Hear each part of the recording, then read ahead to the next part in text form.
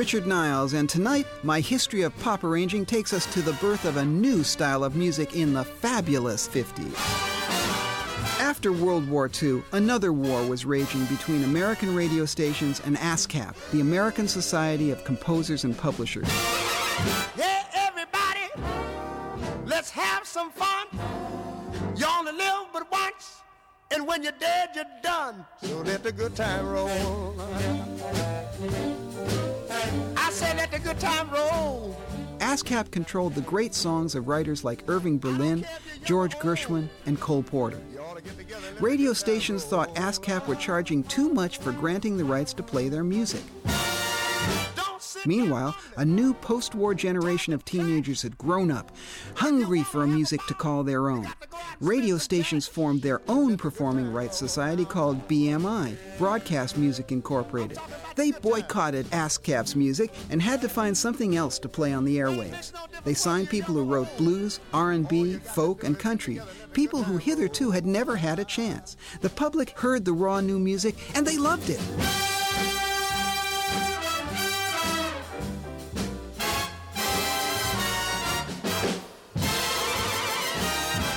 New record companies realized that this sound still needed to be made accessible to the public, so they turned to a number of talented arrangers. New Orleans has always been a fertile delta for new music. One of the pioneering arrangers from New Orleans of the 50s was Dave Bartholomew. Have you heard the story of the little country boy? Here's 50s archivist Dave Clark. And full of joy. Well, New Orleans is always credited with being the birthplace of jazz, which is sometimes an arguable point.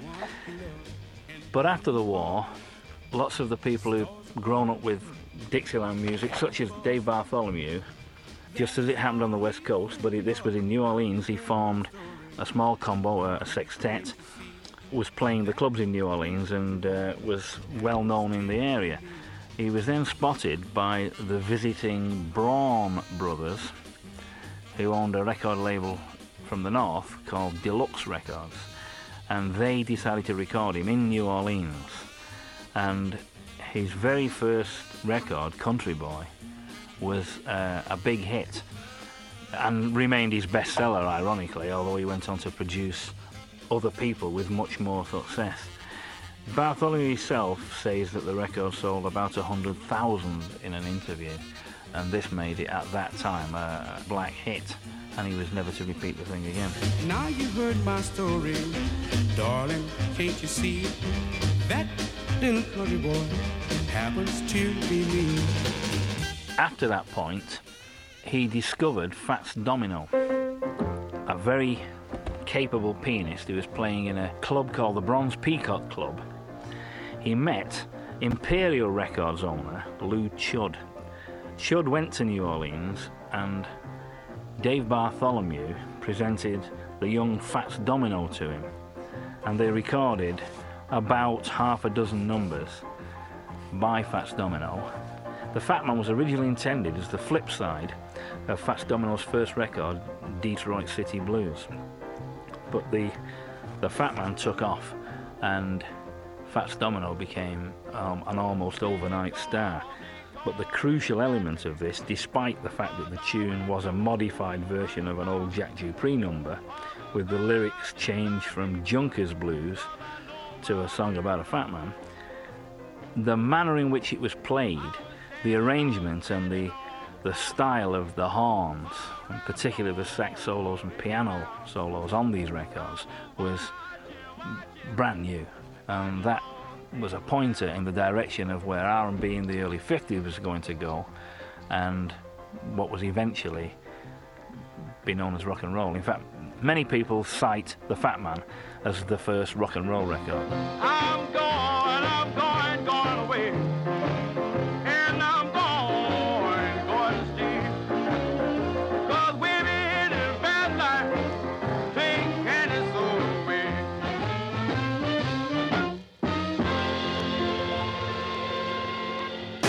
I found my thrill on Blueberry Hill, on Blueberry Hill.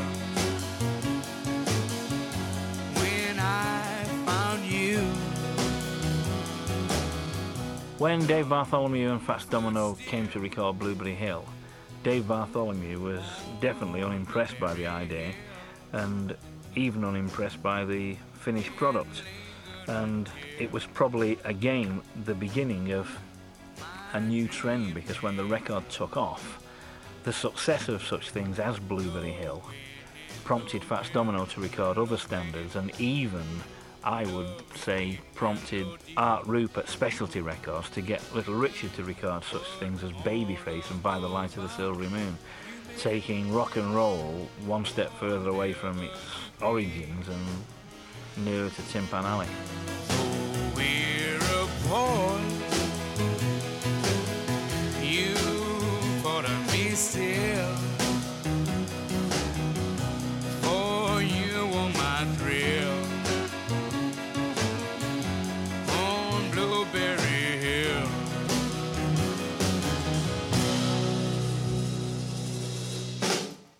Jesse Stone was another giant of 50s music. Away beyond the hills of Idaho, where yawning canyons greet the sun as it smiles. His career went from jazz to blues to R&B, but he's considered one of the most influential composers and arrangers to help create the rock and roll era. Jesse Stone was an older guy than most of the arrangers to be involved with R&B, in as much as he was born in 1901. He'd been involved with arranging for territory bands in the 1930s of Terence Holder and others, then became a staff writer for a company called Mills Music in New York after Duke Ellington had helped him get the position, and then became an arranger, writer, and even comedy writer, in as much as he wrote jokes at the Apollo Theatre. But his first big success was Idaho. After that, he became arranger for an all-female band called the Sweethearts of Rhythm. He toured Europe after the war, immediately after the war, with the Sweethearts of Rhythm, and then returned to New York, recording for RCA such titles as Hey Sister Lucy. But his real success was not to be as a singer, but as an arranger when he went to Atlantic Records. Come here, baby. Sit right down on my knee. You know, I've just got to tell you how you've been worrying for me. I've been watching you walk up and down in front of my door almost every day. Now at last I've got you here alone, and this is what I'd like to say. Hey, Sister Lucy, what makes your lips so juicy? Legendary producer for Atlantic Records, Jerry Wexler. I never seen such a groovy mouth. Hey. When I joined Atlantic in 1953, Jesse was an established fixture there. He was arranging for people like Ray Charles and Joe Turner. And Jesse was actually a contemporary of Jelly Roll Morton. It's unimaginable. Jelly Roll Morton is credited with being the first person to actually arrange jazz music, because until then, they played what they called collective improvisation.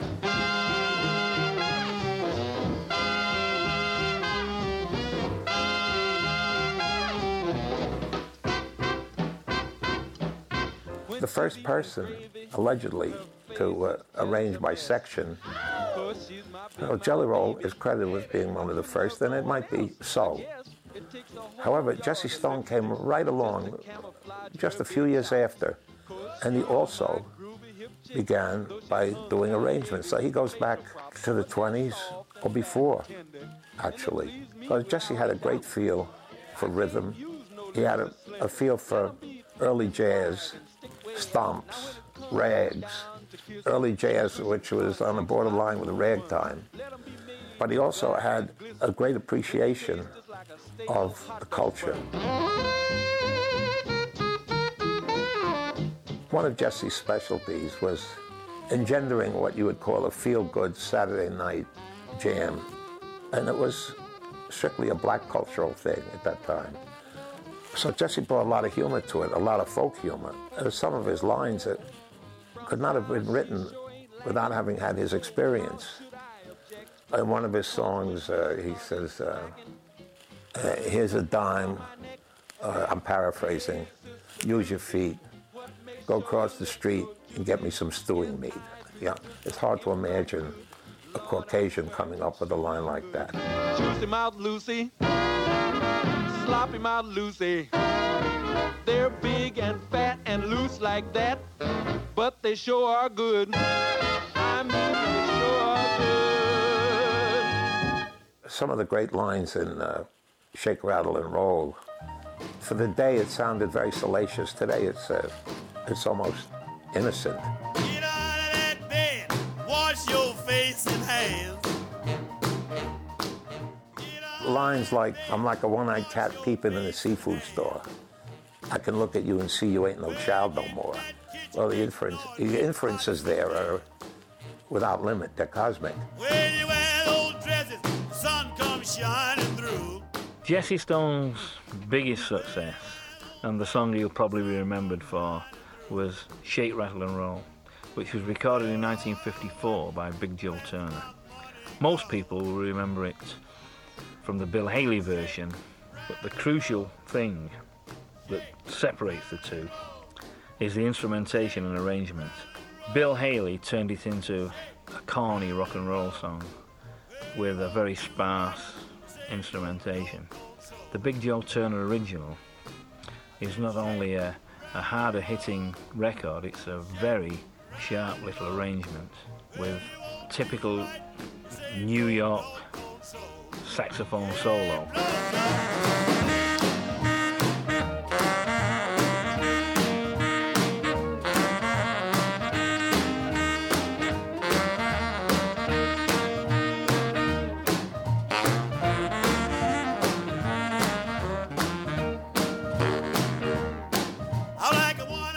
There was a requirement for some background singing, and we didn't have any around. So Ahmed, Jesse, and I went out into the studio while Tom attended to the parts, and we hollered Shake, Rattle, and Roll along with Joe Turner in unison. Fortunately, there were no harmony parts required. Shake, rattle, and roll. Shake, rattle, and roll. Shake, rattle, and roll. Shake, rattle, and roll. Well, you won't do right, save your doggone soul.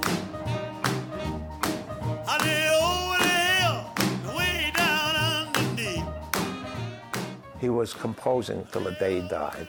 He'd wake up in the middle of the night, he'd jot down a few lines and a few notes, and he actually performed in his 90s locally.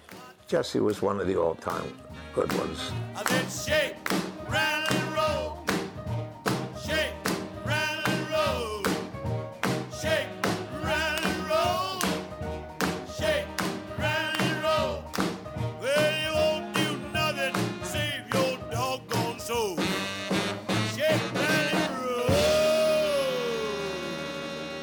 One of the good ones indeed. Well, I got a woman. Jesse and Jerry Wexler worked with another one of the good ones, Ray Charles.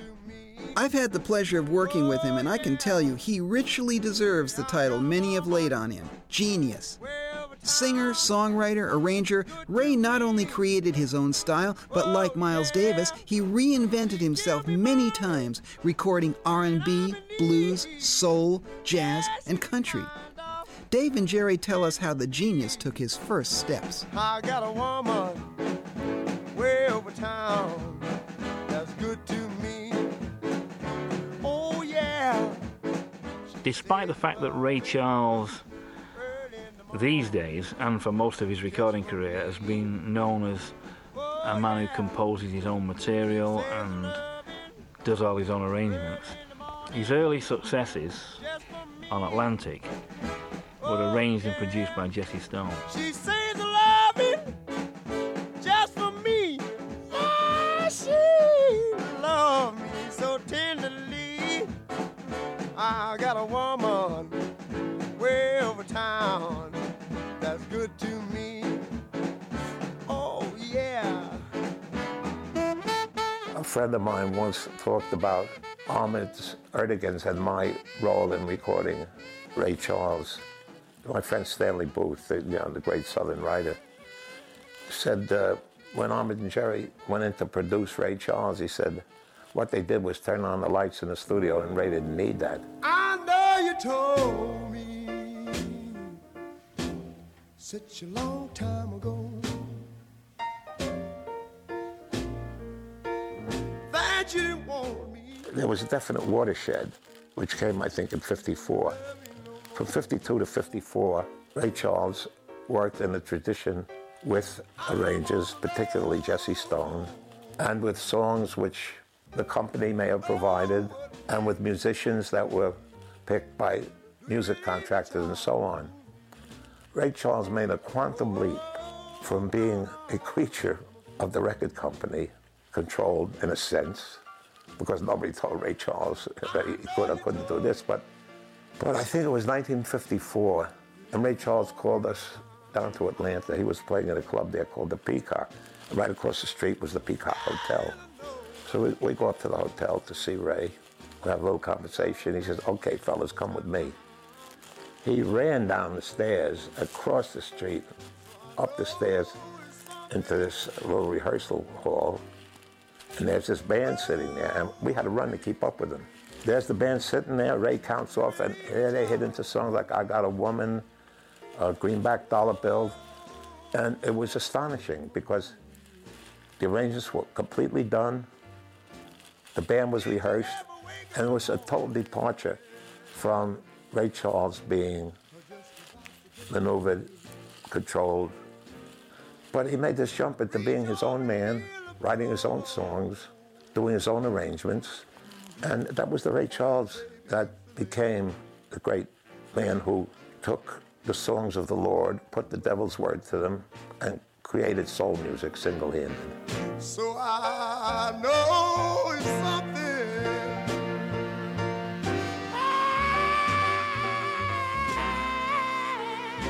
Oh, Lord, yeah, I'm a fool for you.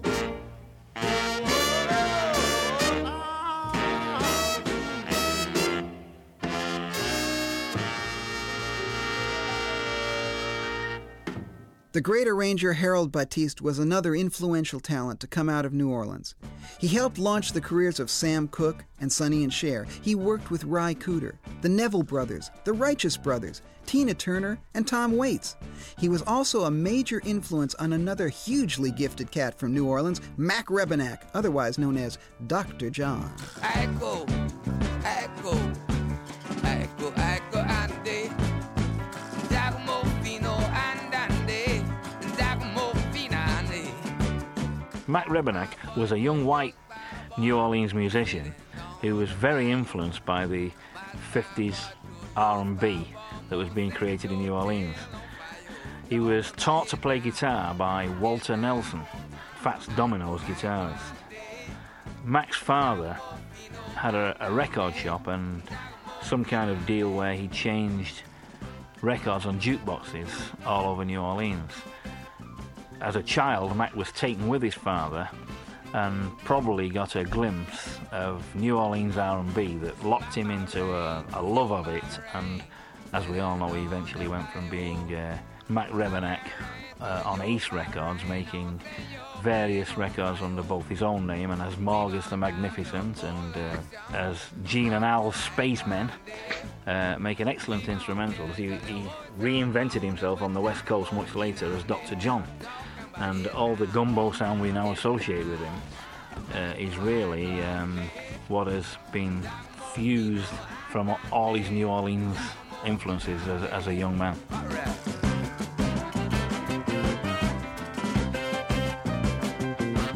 Mac Rebennack, if anybody, any Caucasian white person could ever catch and express black soul, is Mac Rebennack, Dr. John.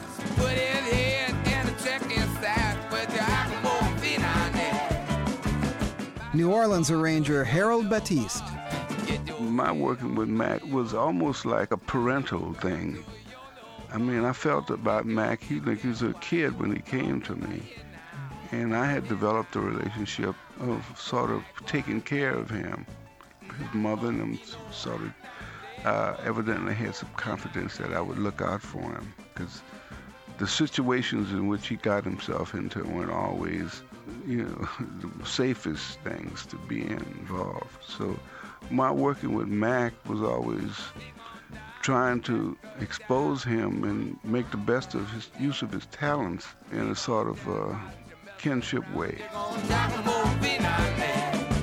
Before the Dr. John stuff, when we was in New Orleans, he would bring stuff to me, as songs to be recorded by somebody else. So it wasn't a matter of working them out, for him. And then I would try to adapt the song to the singer who was going to do it and work out an arrangement that we thought was, that would be catchy or suitable for whatever the song was and the singer. My whole approach always to putting together stuff like that is to not bring my own ego to it, but to bring my service to it and try to serve the song and the singer. I never really worked with Harold Batiste except once on a record called Gumbo, which I did with Dr. John in L.A. We had all New Orleans musicians there. And this record, Gumbo, was intended to replicate, to sample all of the original New Orleans rhythm and blues styles. We had the Angola prison songs like I Go, Jungle Partner, and so on. And Harold Batiste was a close friend of Mac Rebennack, otherwise known as Dr. John from New Orleans, and was a very good arranger. He also was very important in the genesis of Sonny and Cher. Drums keep pounding a rhythm to the brain. La-da-da-da-dee.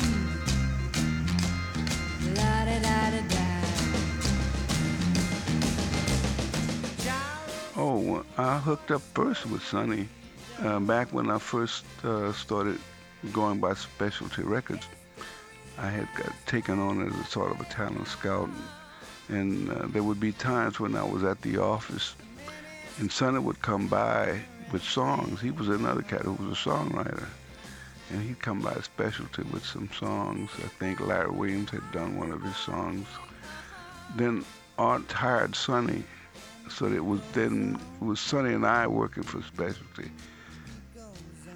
So that's how we first formed our relationship. Drums keep pounding a rhythm to the brain. La-da-da-da-dee. La-da-da-da-da. And the beat goes on. Yes, the beat goes on. And the beat goes on. I guess the best known result of that relationship was the hugely successful I Got You, Baby. They say we're young and we don't know. We won't find out till we grow.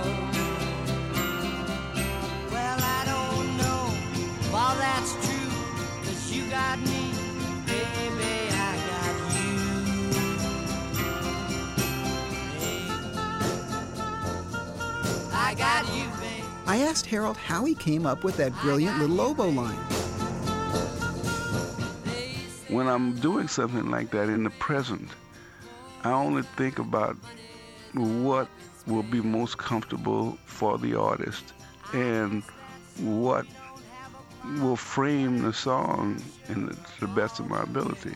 I mean, that was what that little song was. It's just a little 6/8 waltz, Do, do, do, do, do. I got flowers. At first I was thinking about something like a tuba and a trombone or something, but it was just a oom-pa-pa song.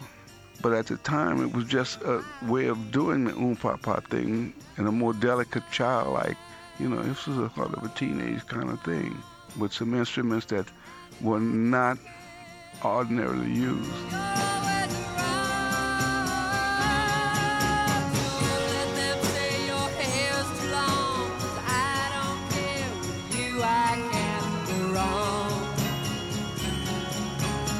Put your little hand in mine. There ain't no hill or mountain we can't climb. Babe, I got you, babe.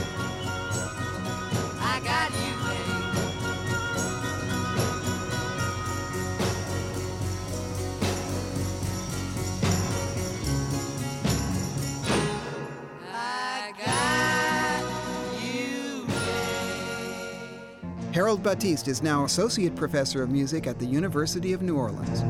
When I was a little girl, I had a rag doll, only doll I've ever owned. Another arranger who had a close relationship with Sonny Bono was one of the 60s most fascinating figures, Jack Nitzsche. Talk about unsung heroes. Here's a man who exemplifies the reason for this series. He arranged not just a few, but many all-time classic hits. He wrote and produced 2 #1 songs, won an Oscar, and wrote many brilliant film scores. He worked with major artists like Phil Spector, Tina Turner, the Rolling Stones, Miles Davis, and the London Symphony Orchestra.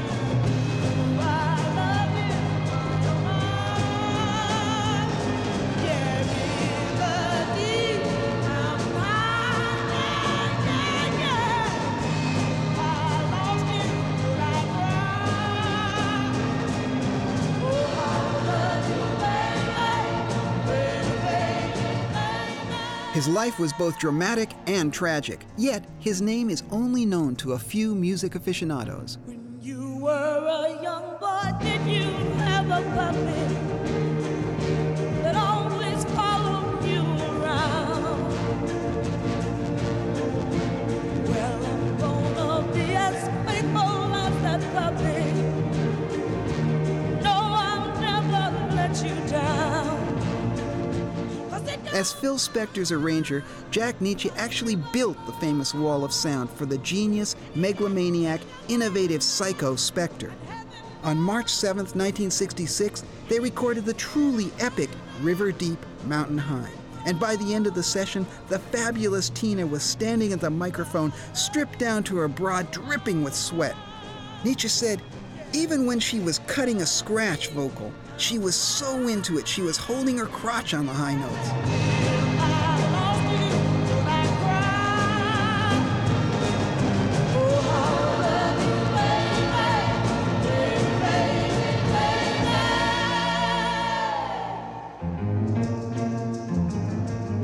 Rodney Bingenheimer, who brought Brian Wilson to the session, said Spector and Nitzsche were like co-pilots of the Concorde, guiding Tina through her vocal. They were wearing dark glasses and puff shirts, and Phil was screaming like a madman the whole time.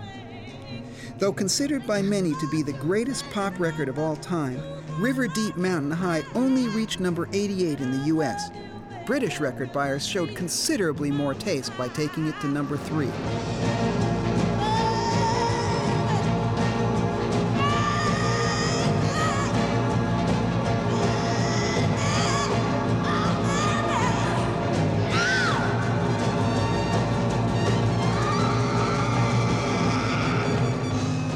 Well, that's all, folks, but deep and high thanks to our guests Dave Clark, Harold Batiste, and Jerry Wexler, and mountainous thanks to producer Elizabeth Clark. Next week, Hitsville and Soulsville. I'm Richard Niles, offering you a once-in-a-lifetime chance to join me again, same time next week, here on Radio 2 with my History of Pop Arranging.